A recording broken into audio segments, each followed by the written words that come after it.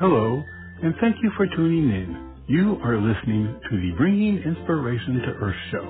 You can listen and subscribe to the show for free on Spotify, TuneIn, iHeartRadio, Blog Talk Radio, Apple Podcasts, Amazon Music, and Audible. For network or show information, visit biteradio.me. And now, the Bringing Inspiration to Earth show.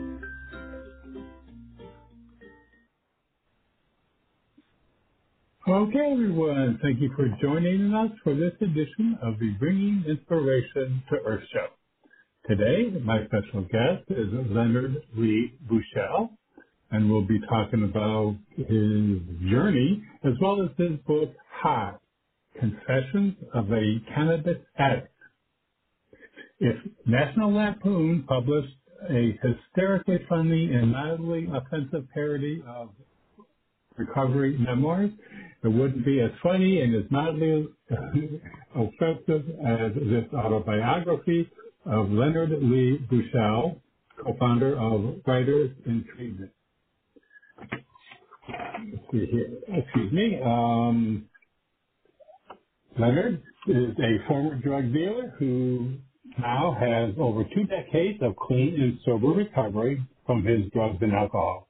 He is author of the riveting autobiography, High, Confessions of a Cannabis Addict, that chronicles his 25 years of addiction and drug sales before attaining sobriety. Leonard chose to refocus his life on helping people with addiction to achieve a sober life. He became a California certified substance abuse counselor. He is the editor and publisher of the weekly Addiction Recovery e-Bulletin, which reaches tens of thousands each week, and he is the creator and director of the 13-year-old Real Recovery Film Festival and Symposium, which takes place each year in Los Angeles, Denver, and New York City. With Robert Downey Sr., he co-founded Writers in Treatment, which assists individuals in the writing profession suffering from addictions to receive scholarships and recommendations to reliable treatment facilities. Leonard also speaks at addiction and recovery conferences. He also produces the annual Experience, Strength, and Hope Awards in Los Angeles. He has just celebrated 27 years of being clean and sober. The recipients have included Buzz Aldrin, Lou Gossett Jr., Mackenzie Phillips, Jane Velez Mitchell, Pat O'Brien, Duran Duran's John Taylor, Christopher Kennedy Lawford, Jody Sweeten, and superstar agent Lee Steinberg. The real-life Jerry Maguire.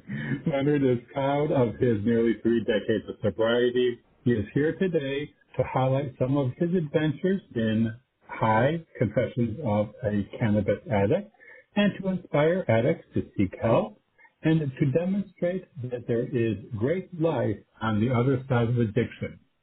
For more information, you can visit Leonard's website, which is leonardbuschel.com, and that's Leonard, and then BUSCHEL.com. And with that, I'd like to welcome Leonard to the show. Good day, Leonard. Hey, good afternoon, Robert. Robert, where are you located? Well, I'm physically located in Myrtle Beach, South Carolina.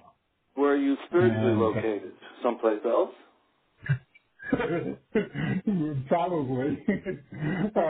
Yeah, so I would say that South Carolina in general has a very different philosophy than mine. But I'm here to be a thorn in some people's side, but that's okay. Hey, look, it's they still think they won the war. God bless them. So here we are. I love the name of your show. Can you repeat that for everybody who forgot it already? Bringing Inspiration to Earth. Right. And that's, I would think inspiration is just the spark that is the start of all creativity, I think. You know, it's funny you say that because inspiration, I think it's related to the word inspire, which might be something to do with breath, inspire, inhale. And part of my journey, unfortunately for me, was a serious case of asthma, which did not stop me from smoking pot every day for 26 years.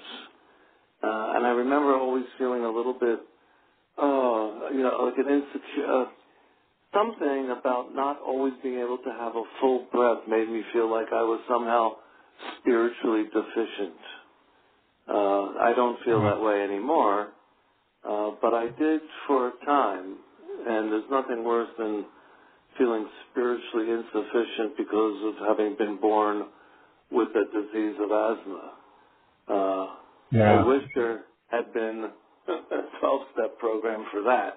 But isn't it amazing that people suffering from severe drug addiction or alcoholism can walk into a room with other people who used to suffer from alcoholism and drug addiction, and suddenly they're in remission?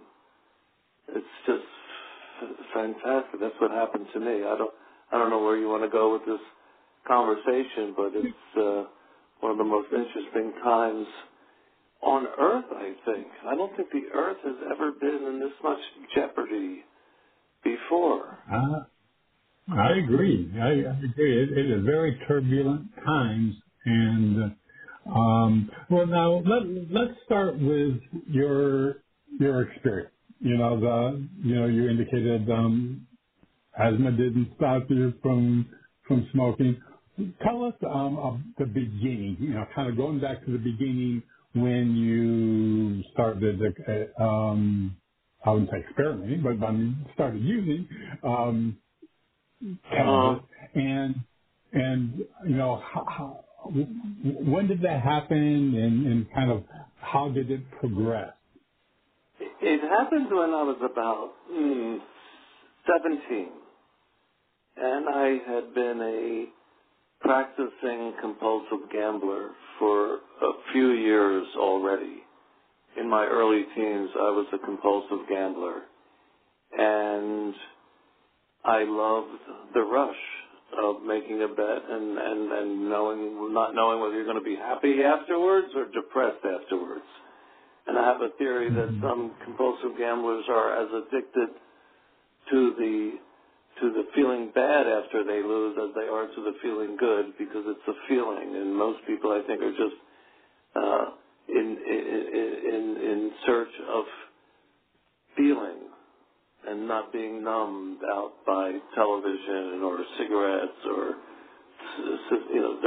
their job if they're not doing something that's really inspiring, as you say. So I had been a compulsive gambler, and I enjoyed it immensely, but I lost a lot. And one day, instead of going to the track with $100, I went and bought some pot, and I sold it. And then I had $125, and I thought, wow, that's a win. That's when what? Stop wasting your money gambling it away and start buying marijuana, because you win every time. And I guess by having it with me all the time, it was easy to get high all the time, which I did every day for 26 years. I guess it turned my life from black and white to color. I grew up as a lonely child. My father died when I was 3 weeks old. My older brother got sent to boarding school, and I might have been suffering from like a low-grade loneliness, depression, sadness, unprocessed grief, if you will, and the 3 or 4 bottled Coca-Colas a day certainly helped, and television helped. But when I smoked that first joint, literally, color came into my life. And for the next 26 years, I literally wore rose-colored glasses the time because I preferred the world in color rather than the starkness of black and white. Of course, I love black and white movies, but I prefer a colorful life. And that's how it started, by just having a real affection for the sensation that it gave me. Of course, that sensation wears off after 10 or 15 years, but you still keep smoking because it's a habit, and you don't know how else to manage the day. So I don't know if that answers your question or not. It does, and it was interesting. You had talked about the wins and the losses as kind of tapping into feeling, and it seems that, from what I understand, many times an addictive personality or addictive behaviors, let's say, are an effort to avoid feeling. So what's your feeling about that aspect? 27 years ago, when I was sitting outside at the rehab under a tree on a Sunday, and the Sundays were my least favorite day because there was not so much program. Other people had family visitors. I told everyone in my family, do not come visit me. I'm doing this on my own. Don't visit me. Maybe I was ashamed of being in a rehab. I'm not sure. And I was sitting under a tree, and I literally saw, like a locomotive, a feeling coming towards me. And I wasn't quite sure what that feeling was going to be, but I had a feeling it wasn't going to be a great one. And I just sat there, and the feeling came and left. It came through me and left. And at that moment I realized, wow, feelings come and go. Previously, for the 26 years before that, every time I had a feeling coming, I could adjust it, I could enhance it with a drug, I could repress it with a different drug. I never let anything naturally come to affect me because I had this amazing toolbox of Valiums and Percodan and lines of cocaine and hits of ecstasy and a couple little magic mushrooms, and not to mention alcohol, meaning vodka and tequila and Heineken. So every feeling could be sculpted to the way I wanted it, or negated if I didn't want to feel it. And that's an art unto itself, which ultimately, when you give up that particular toolbox, you're left with something called,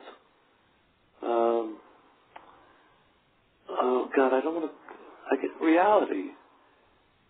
Reality and the ability to reframe reality so that it's special.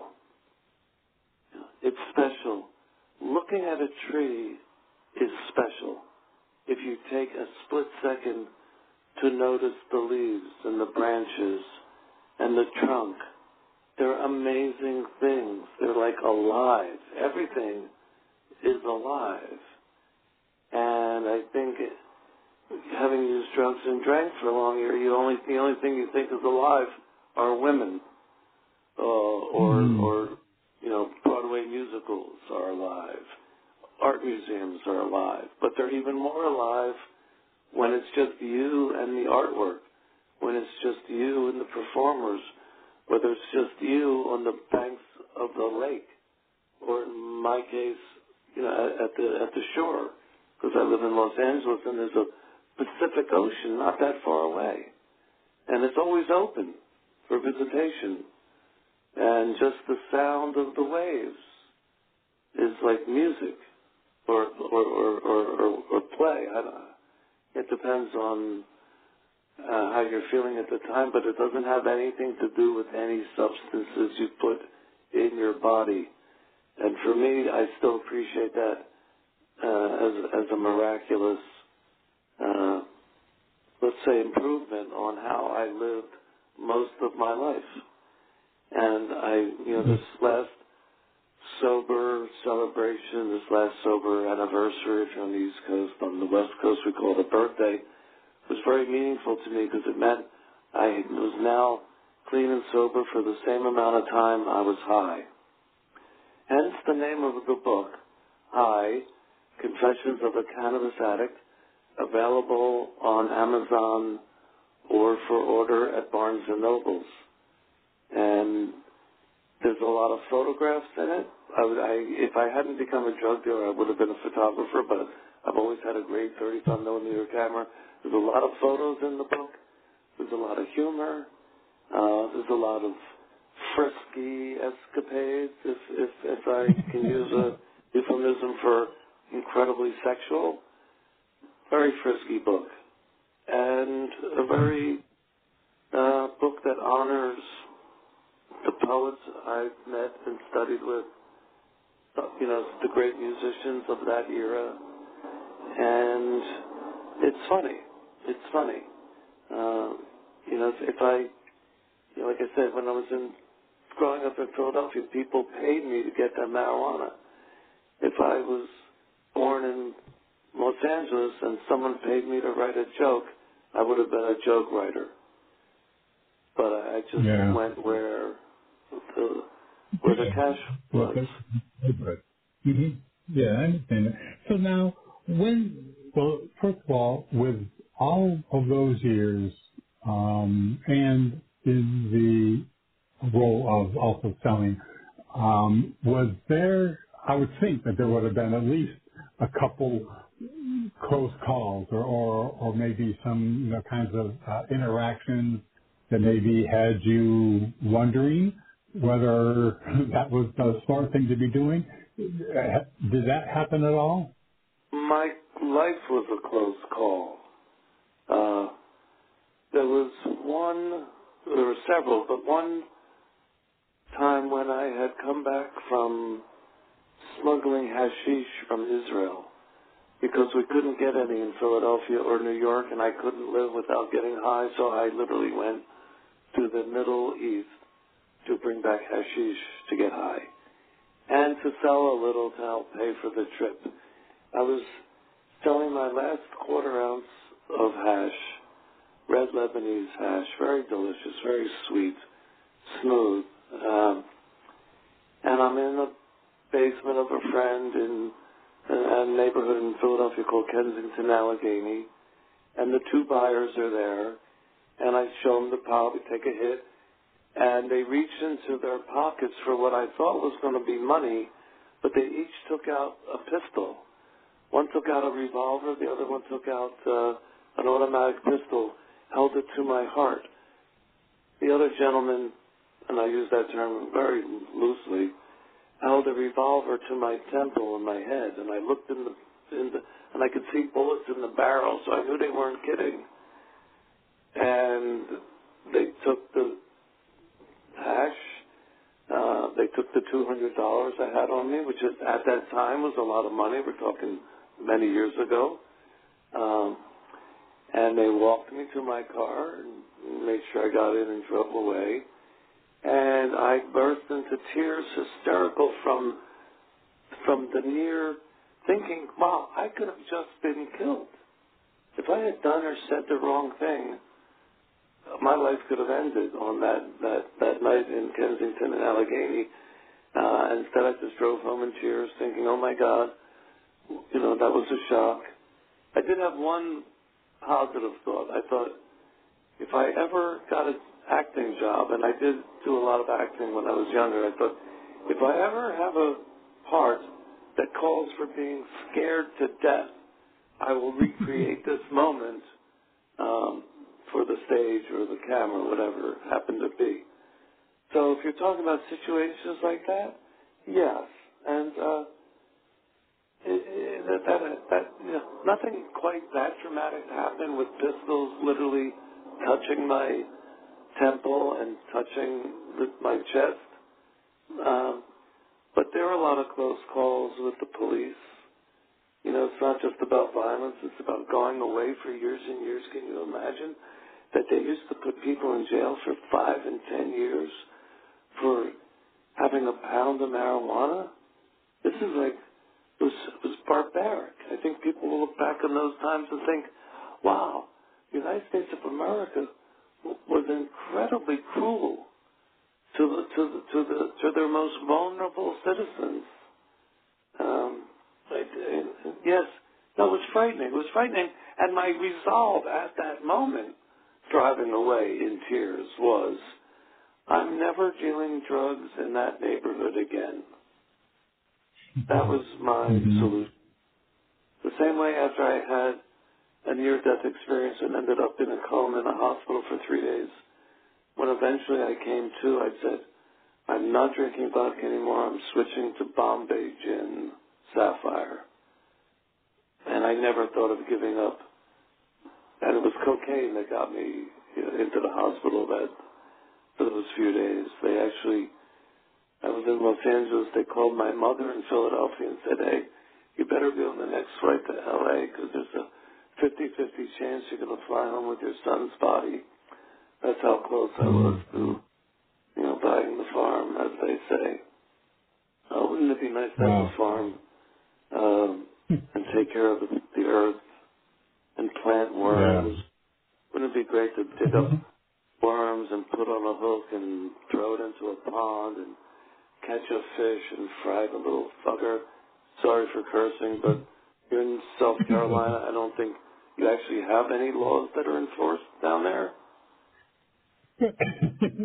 Not really. Well, I could. But there's you want to talk about the planet? What have you done in the last week to help save the planet, may I ask? What have I done in the last week? Yeah. Let's see. Because I'm looking for tips, because I feel, the last 2 years with this little virus that's been going around, and people were afraid to go out, they started ordering in a lot of food being delivered. And it's all delivered in these big containers that you can recycle for the first week or two. You could put dog food in it or whatever. But then you just throw them out. And it's the amount of trash America has, not to mention the several billion face masks that have been thrown out. I'm talking about, what food is delivered in, which is plastic. And what do you do with it? Or if you pick, to go. I can't imagine how much more trash America and a lot of the rest of the world, but America for sure, is we're the king of trash. How much bigger did those what do they call them? Where they bury all the dirt? Where they bury all the trash? Those incredible. What's it called, Robert? Where's your trash? Where was yesterday's trash today? When the garbage truck up and they pick it up and they take it somewhere to the dump. Yes, it was called the local dump. Correct. The local dump, and some of them sneak it into the ocean probably. So, and the prognosis that the planet Earth got recently was not good. Not good. No. The Earth planet is sick. Yeah, it's like a tree gets a fungus. The planet is ill. I don't criticize my son for not having children, and he's of the age where he could have, because I can see where 20-year-olds, 30 years old are afraid to bring children onto the planet, knowing that it might end up just looking like an Armageddon movie or Mad Max Part 6. We're going to run out of something soon. I don't know whether it's going to be fuel or water or food, but something. And people are going to do whatever they have to do. And I think all three are three of those are major issues. Vehicles? Well, no, I said all three of those. The water, the Fuel to get places. the fuel, and all of those are going to, and just the changing climate and increased intensity of weather events. I have had several people on the show who, and we talk about the environment. One of them was the gentleman, the captain who discovered the Pacific. Shackleton? No, it was, his name was, Charles, I'm running a blank on it. But he was the one that, he was the one that I think it was in the 90s, was doing the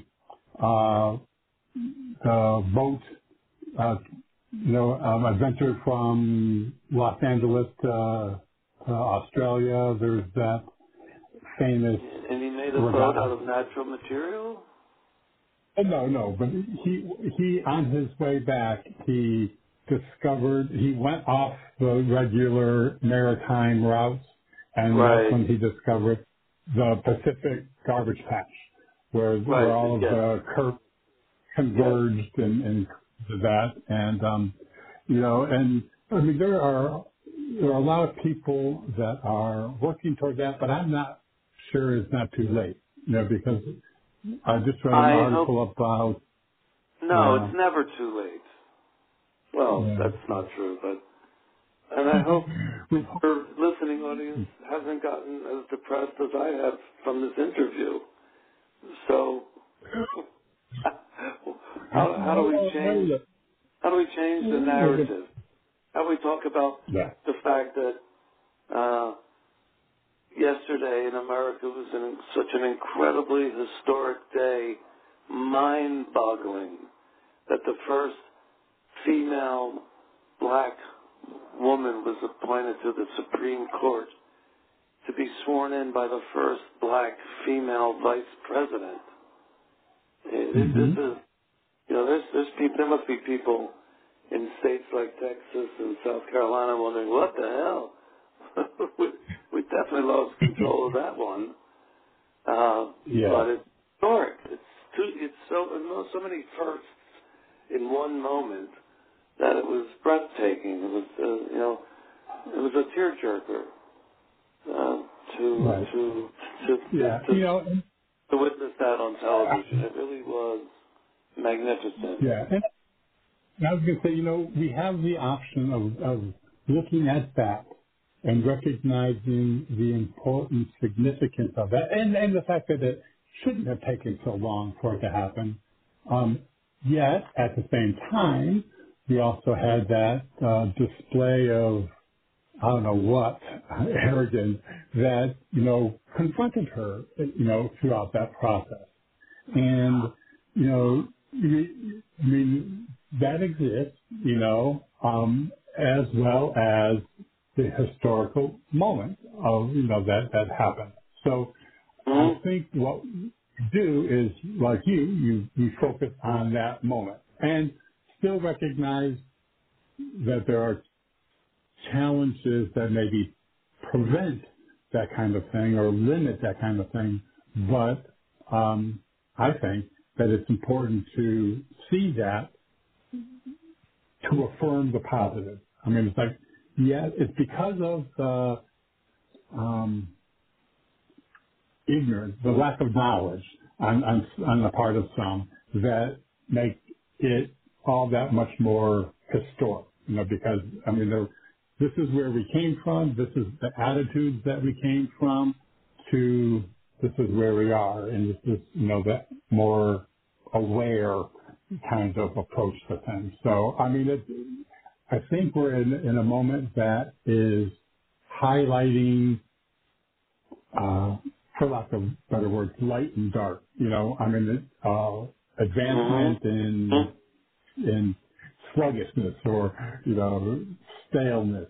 And I think it's causing people, like the pandemic, causing people to evaluate where they are in that continuum.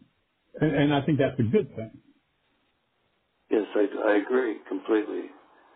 To evaluate where you are as an individual in the continuum of, what's that, love versus hate, prejudice versus compassion,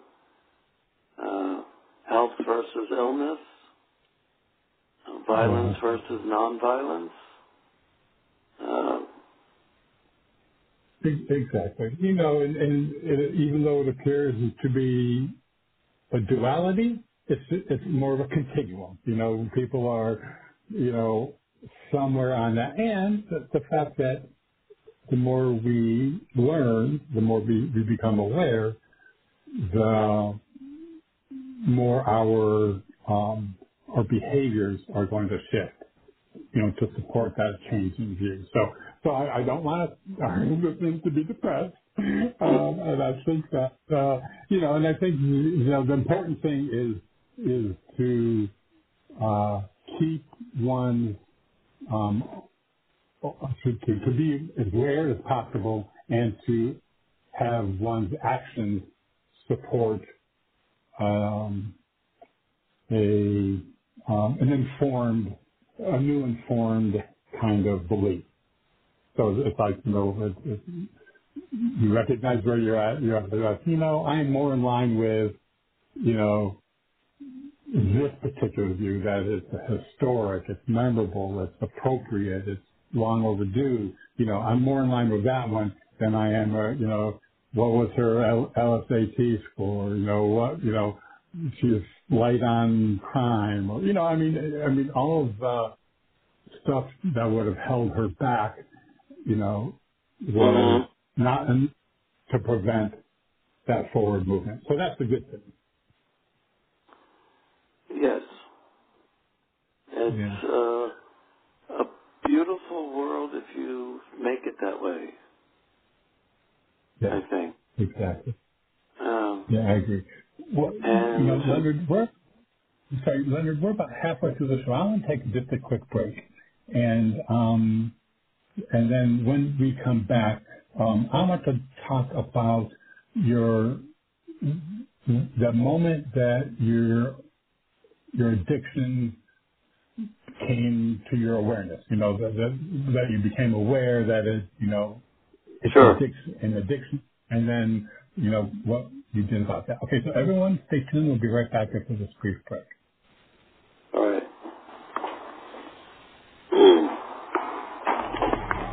Hello, this is Robert Sharp. I want to thank you for joining us, and I hope that you are enjoying today's show. Just a reminder that we have a wealth of information and resources available on our website, biteradio.me. There is a calendar of upcoming shows, along with an archive link that will give you access to more than 1,600 shows that we have had during the past 12 years. Also on the site is a link to the products and services we provide: books, nature photography, calendars, and 5x7 photo greeting cards. Our show is a free podcast on Blog Talk Radio, iHeartRadio, Spotify, Apple Podcasts, and TuneIn. And you can subscribe for free on any of those platforms by using the links on our website homepage.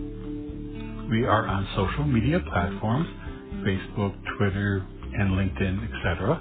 And we also have buttons to those platforms on the top of our homepage. Our website, biteradio.me, has much for you to explore and enjoy. I also very much appreciate you supporting our guests, and especially today's guest. And now, back to the show. Okay, everyone. Thank you for staying with us again today. My special guest is Leonard Lee Buschel, and we're talking about his journey, his life journey, as well as his book, High, Confessions of a Cannabis Addict.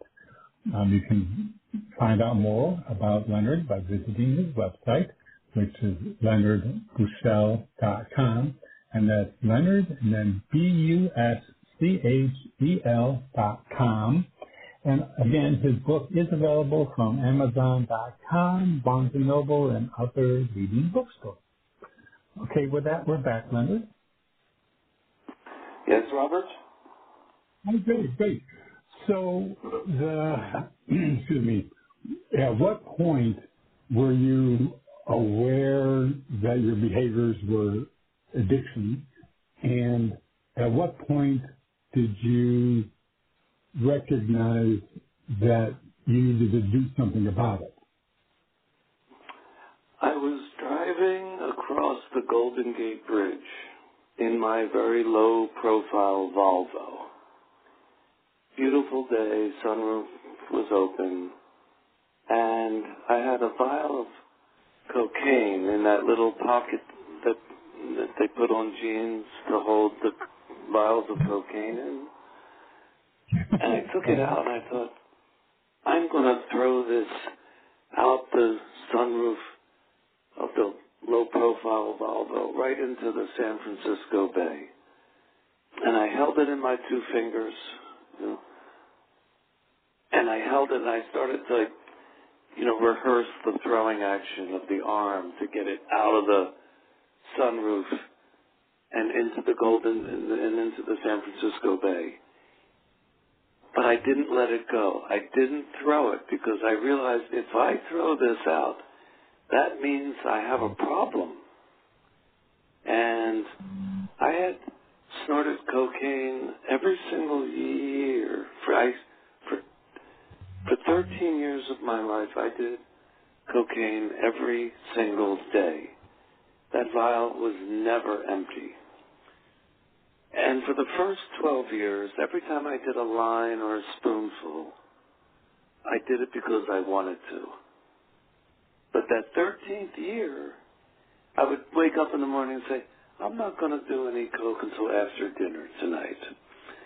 And then right after lunch, I would do a line. And I thought, I told myself I was going to do it till after dinner. Here I am doing it. And I would say, it's Tuesday. I'm not going to do any coke at all today. Again, right after lunch, I'm doing it. So I thought, oh, shit. I used to be able to control it, meaning just do it whenever I wanted to. But now I was doing it when I didn't want to.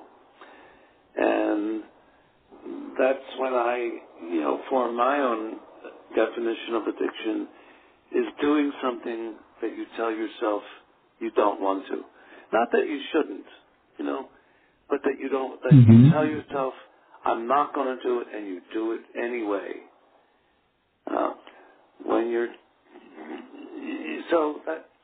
That's when I knew I had a problem, and it frightened me because I thought, oh my God, I am now a certified cocaine addict, whether I want to be or not.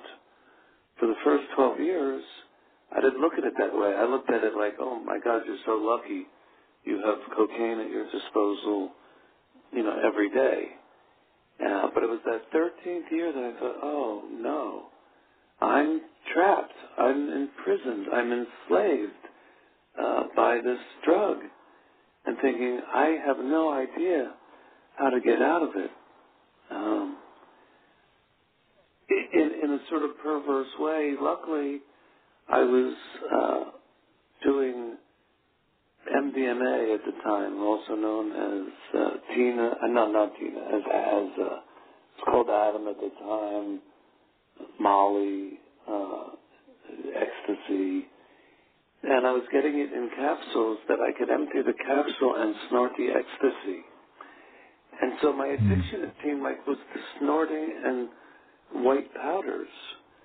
So I had a girlfriend at the time who said, I don't like coming over to your house not knowing what kind of mood you're going to be in based on the fact of the cocaine you're snorting. So I thought, oh, okay, I don't want to disappoint her, and I can snort ecstasy instead. So it's talked about in addiction and recovery circles across addiction. Like, if you can't get one thing, you'll switch to something else because it's the nature of your, makeup.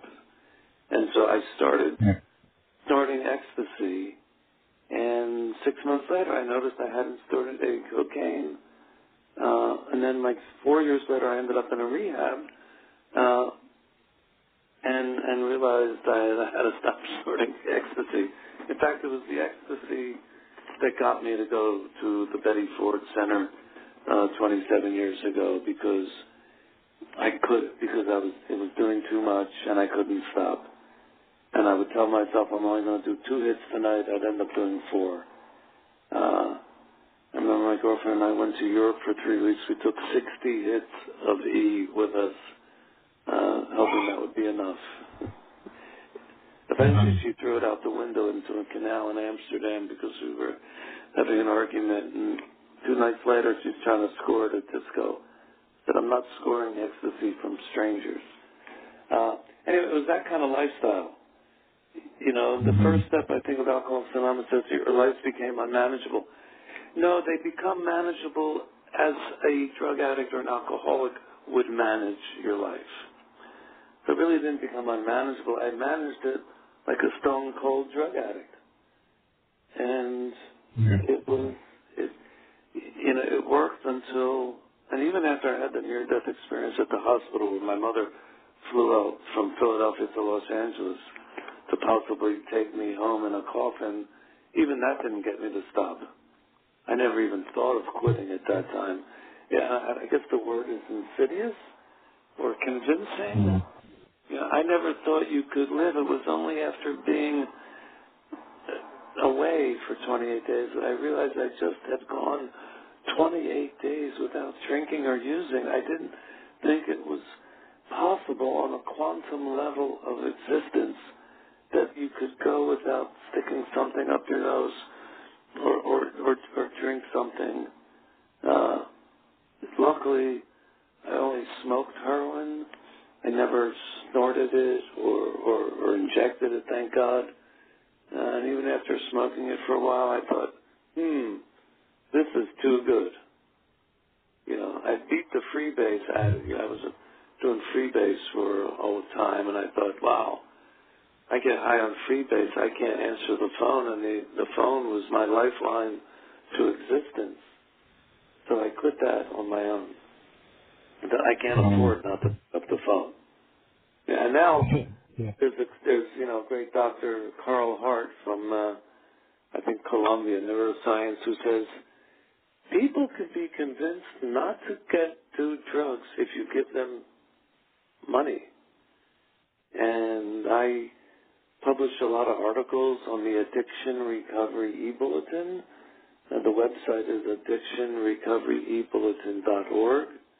And I think there was an article last week about how it's the most effective treatment modality there is by actually giving people cash not to get high. And they don't go out and spend the money on drugs. They use it for their phone bills and their rent and food. That is as much of a deterrent as any kind of punishment ever used to be. And I saw this week that the Congress of the United States of America voted unequivocally to legalize marijuana on a federal level. And now the Senate has to vote on it, and hopefully they'll do the right thing. Hopefully they will do the right and federally legalize marijuana and stop putting poor people in jail for it, just to support the prison industrial complex. So, if that answers your question... And I wanted to ask you about that. With the fact that we've got, that trend toward, decriminalization. What's your? You said that you hope that they go through and do that. So what is your feeling as far as usage and addiction? Do you feel that a decriminalization will lead to more addiction? I mean, a higher rate of addiction? You know, they decriminalized Heineken. They decriminalized tequila. And they decriminalized Stolichnaya vodka, which I think should all be poured down the drain right now. But besides that, they legalized alcohol, which kills more people a year than anything else. No, it's a great drug. At the right time for the right person, marijuana is a great drug. But after 20 years, you still need it. You know, it's like, don't you want to experience life on life's terms? And maybe that's a cliche. Don't you want to experience life on the natch?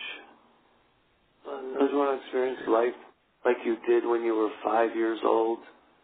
Open and amazed and curious about everything. And not a little dull-witted because you're high on weed. Yeah, maybe when you're 20 and 23, it can open your mind. I don't know if weed is the same drug as it was when. Hold on, please. I'm back. Oh, that happens on live radio, doesn't it?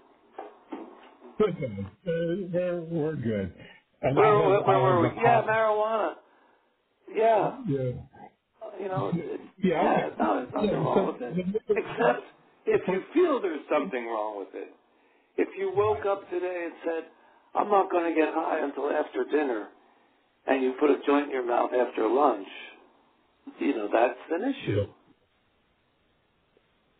Do it as long as you want. If you don't want to, you're going to find it's not that easy to quit. And it's not that easy to enjoy anymore. You know, potheads will get high to go to a funeral. They'll get high to go to a wedding.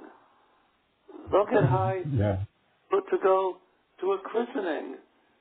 They'll get high if they're in an ambulance being taken to the hospital, if they let them smoke in the ambulance, which I don't think they do.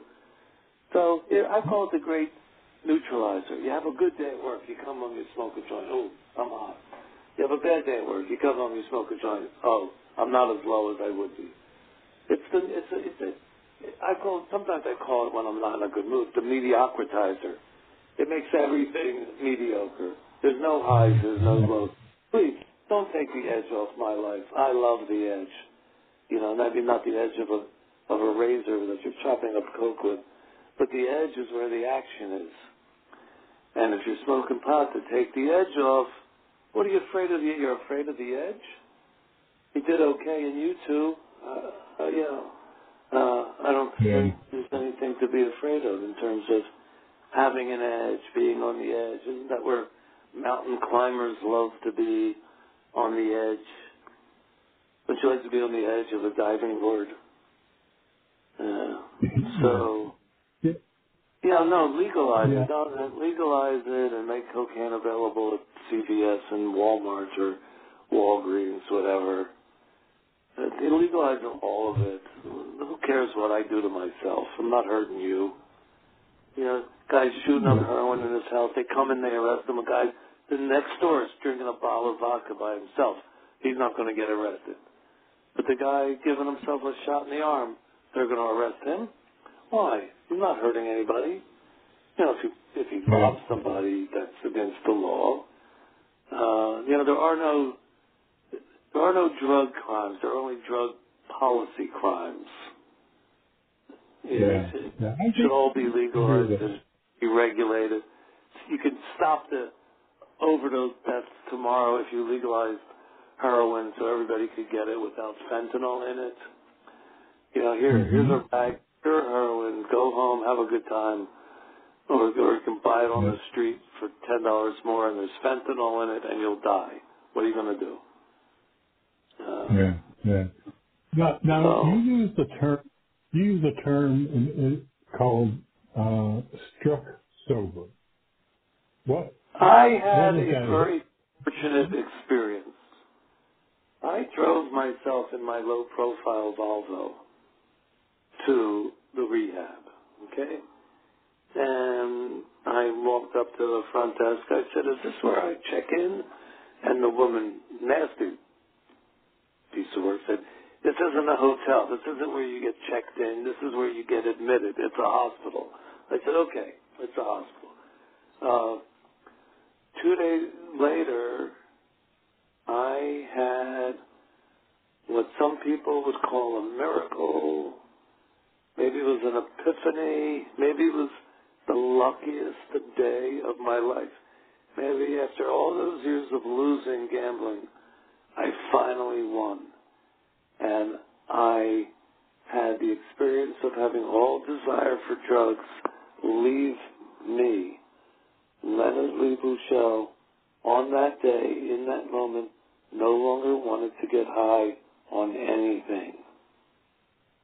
After 26 years of using something or another every day, I realized I no longer needed nothing. But what I needed was nothing. There's a Japanese aphorism that says, at its extreme, everything turns to its opposite. So maybe that's what happened to me. Maybe like putting sugar in hot water and waiting until it crystallizes. Maybe I had so much drugs in me, boom, suddenly no more was necessary. I did my lifetime allotment of cocaine and Percodan and Valium. Maybe I did them all up. And in that moment, I needed them no more. And it was quite something. And it has happened to thousands of people. I used to keep a record of people who shared at AA meetings that they went into their first meeting and never picked up a drink again. There's no logical explanation for that. And they went into remission immediately without even detoxing. Suddenly, they no longer had that compulsion or that obsession. And that's what happened to me. I know a lot of people have to work at it to get and stay sober. And my heart goes out to everybody who's battling it. I didn't have to battle it. And I didn't go to the rehab to quit drugs and alcohol. I went because I was having a nervous breakdown and I thought the cops were about to arrest me. Seriously, it wasn't paranoia. I was never paranoid. I always knew that people wanted to arrest me. For 23 years, I knew every day that the authorities would like to arrest me. They didn't know where I was. They didn't know who I was. But theoretically, I was breaking the law every single day. No, it's not a moral law, but the laws of the United States of America, KKK, I was breaking the law. So, but I wasn't paranoid. I knew that I was doing something that could get me to a lot of trouble. So that's where that struck sober, and it has happened to many, many people on drugs and on alcohol. It just happened. Gosh, we're down to about five minutes here, Leonard. So there are a couple of things that I want to kind of just get your take on. One of them is that you co-founded with Robert Downey Sr. the Writers in Treatment program. And so, and for listeners who want to learn about it, they can go to writersinTreatment.org. So can you tell us how that came about and what are some of the activities that are the Writers in Treatment, not and, just because some people, it's in IN treatment, writersinTreatment.org. It's the .org. There was a gentleman in Los Angeles named Buddy Arnold who started an organization called MAP, which stood for a Musicians Assistance Program. And he would help musicians who were strung out on drugs go to rehab, and he would do concerts and raise money and help the suffering, people, musicians, because he was a saxophone player from New York. He ended up in L.A. And I had a lot of experiences with writers and I had been a publisher, and I thought, why not start an organization for writers who are in trouble with drugs and alcohol and send them to rehab? So we started Writers in Treatment, and it's even more, let's say, dangerous, I think, for writers, because at least musicians have to go play with other musicians. They have to go to rehearsal. They have to show up. They have gigs. Writers can work from home, send it in over the computer. They can be alone, and that isolation can be, murderous sometimes.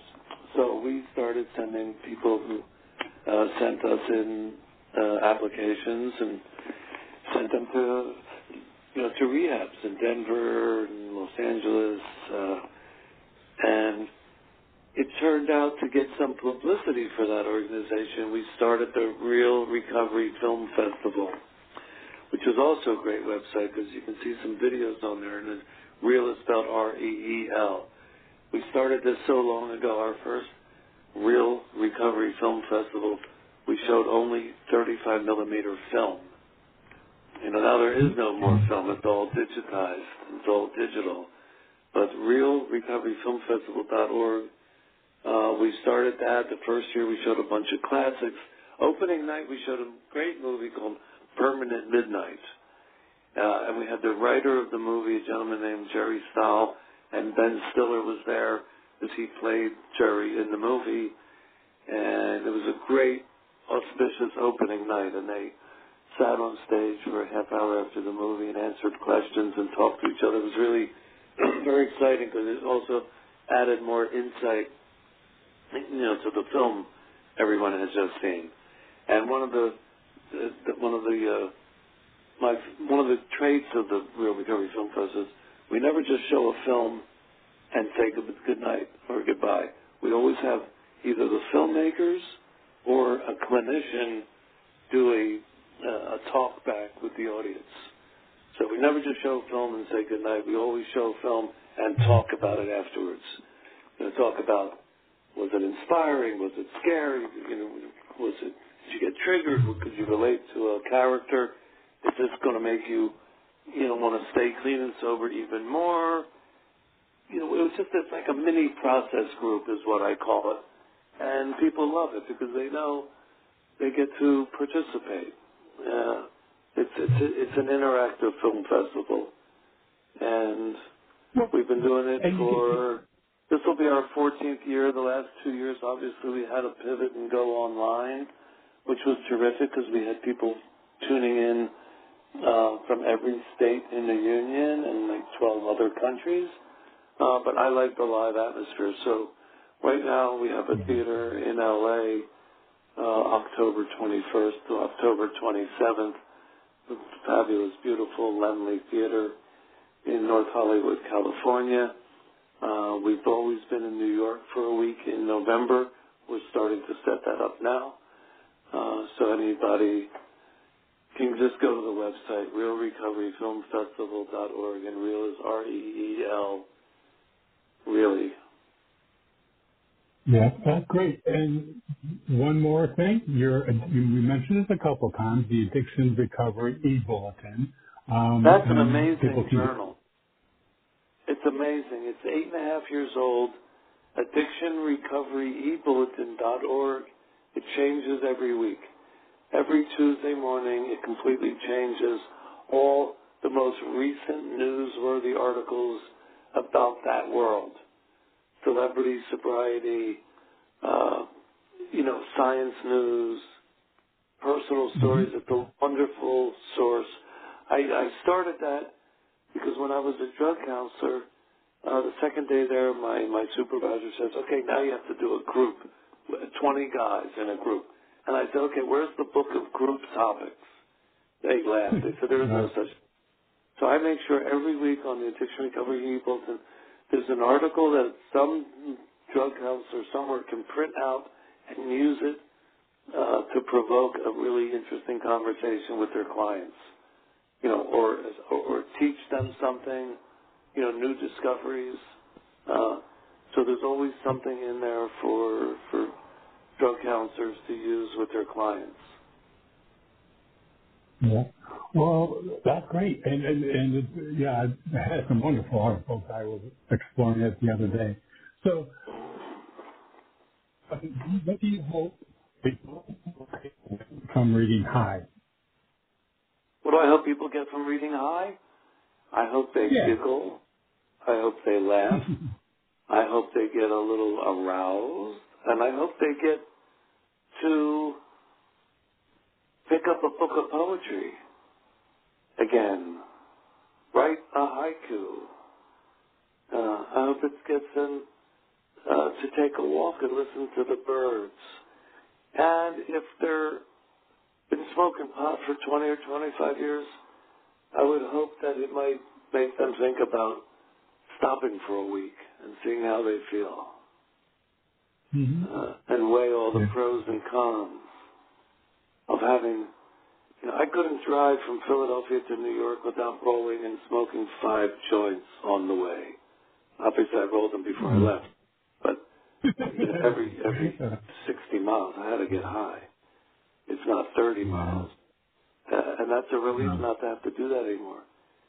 Sometimes, even to this day, I'm getting ready to leave the house and I'm thinking, what did I forget? Oh, I forgot to roll the joints. No, I didn't forget to roll the joints.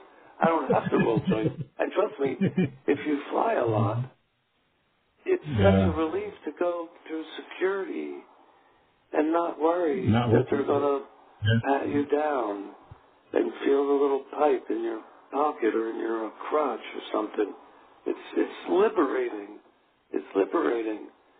You might only have a quarter ounce on you, but it feels like 10 pounds.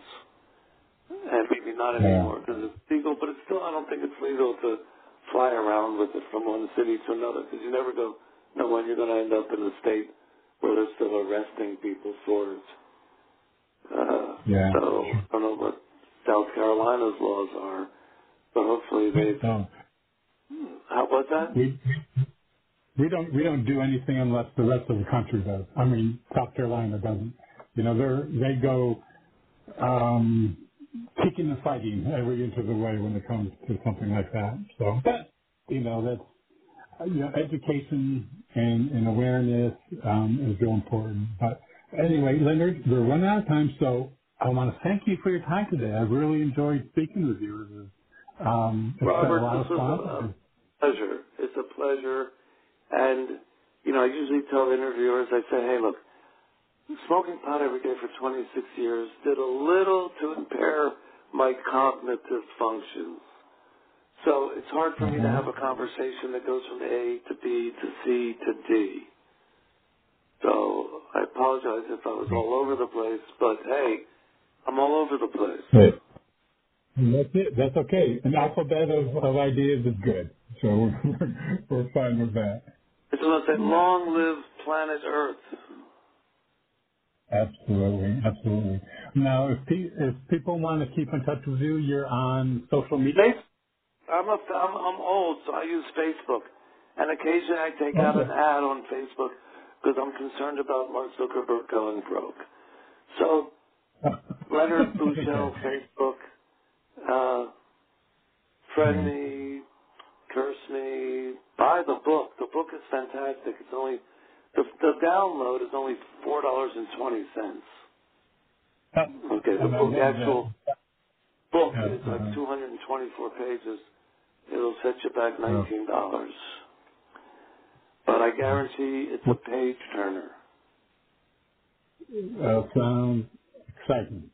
Everybody's going to enjoy it and it's nice that you included humor because I think you can learn so much through humor. And play an instrument, you better make people laugh. Otherwise, why be here? Or teach them something. Teach them, entertain them, make them laugh. And share a smile, which everybody can get back their smiles now after 2 years. Next time you go out, smile a little bigger than you used to. I agree. So, again, thank you for your time today, Leonard. It's really been a treat. Hey, Robert. A pleasure. Okay, everyone, again today, my special guest has been Leonard Lee Buschel. We've been talking about his book, High, Confessions of a Cannabis Addict. And again, you can find out more by visiting his website, which is leonardbuschel.com. And it's Leonard and then BUSCHEL.com. And everyone, I want to thank you for joining us for this edition of the Bringing Inspiration to Earth show. And until we meet again, thank you for tuning in. You've been listening to the Bringing Inspiration to Earth show. Remember, our show is available as a free podcast from Spotify, iHeartRadio, TuneIn, Apple Podcasts, Blog Talk Radio, Amazon Music, and Audible. To follow our show on any of those platforms, visit biteradio.me and select the one you use most. You can also find us on Facebook, Instagram, and Twitter at Bite Radio Me. Until we meet again, remember to be a bright light by bringing inspiration to your world and to the lives of those you touch.